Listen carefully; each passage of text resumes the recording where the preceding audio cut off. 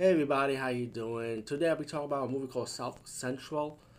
This is one of those gangster drama movies back in the days, and I remember hearing about it. I never saw it though, even though I saw the trailers for it, because at the time, it was like when Boys in the Hood came out.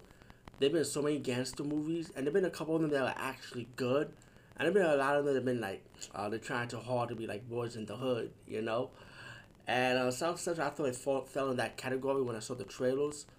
And I finally saw the movie for the first time, and it actually was on Tubi TV now. And a lot of good movies too. Above the Rim is on Tubi TV now, so I advise you check Above the Rim. I might review that movie down the road, but I mean, I did saw that a long time ago with my cousin because he had the VHS back in the days. But anyway, South Central, what makes this different than Boys in the Hood? I feel like it had a well-up story about the father, how he kind of overcome his past, and it's like three different settings, which I like because it felt like a spaghetti western in an urban area, because it has how the father begin in his younger days. He hang out with his gang, with his friend, who both of their dads was in jail, and they form a gang called the Deuces, and they're gonna do is try to make the community better in their own way, I would say, but they have a rival pimp that come to their town, and later in the movie, the second friend ended up going to jail for this gang, but before that he has a kid, and he's living life in prison, still with the Deuces, like representing the gang, and this way we get to the second segment with him in prison, and his son is a little bit older now, like 12 years old, I would say. And now we get both of their sides of what's going on now and how they live their life when the father's still in prison, while the son is like living with his mom, but also he's living the gang life just like his dad now. And then we get to the third chapter when the father comes out of prison and he's want to relive his life all over again, be a good person, a good citizen. Doesn't want to live the gang life no more. He changed his life around, and his goal of getting out of prison now is to get his son back, pretty much.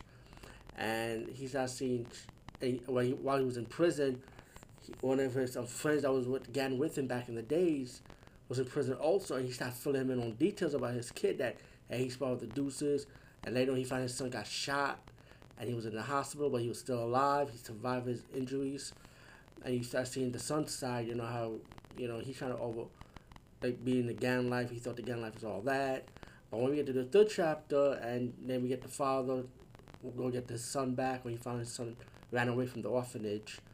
Oh, I think it was an orphanage. I'm not sure, but it was some kind of like center for kids that family been taken away from. By the way, so I forgot what you call those places, but this whole movie was good acting, man. Like everybody did their job. Everyone did a good acting. It was impactful. It was. I cried a little bit, especially with the father, how one of the prisoners that helped him out, trying to let him know about his history, his past, that hey, I was just like you, but I was focusing more on power and money and women instead of my own son who ended up dying from a gang, and he tried to when he helped the father out, let him know that hey, don't be like me. You have a chance to escape this life, and you have a chance to be with your son.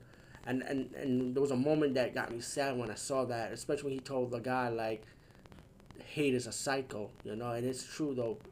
Hate is a cycle, and you gotta like let stuff go. And for people like me, for example, that's pretty hard to do. I won't get too personal in this review, but it was like an emotional moment watching that scene. And there was another scene when he finally trying to get his son back from his rival gang, which at the end of the day, the gang didn't really help him. He protected the gang all this time, but at what cost? But all in all, the movie is good. It does have a good ending, and like I said, yeah, good acting, good scenario, good written story. Oliver Stone has something to do with this movie, South Central, by the way. So that would explain why this movie is so good. It's not like your typical gangster movie. It's a gangster movie with some with good characters, development, characters that you will care for, or you'll be concerned about. Yeah, it's definitely highly recommend South Central. So please check it out.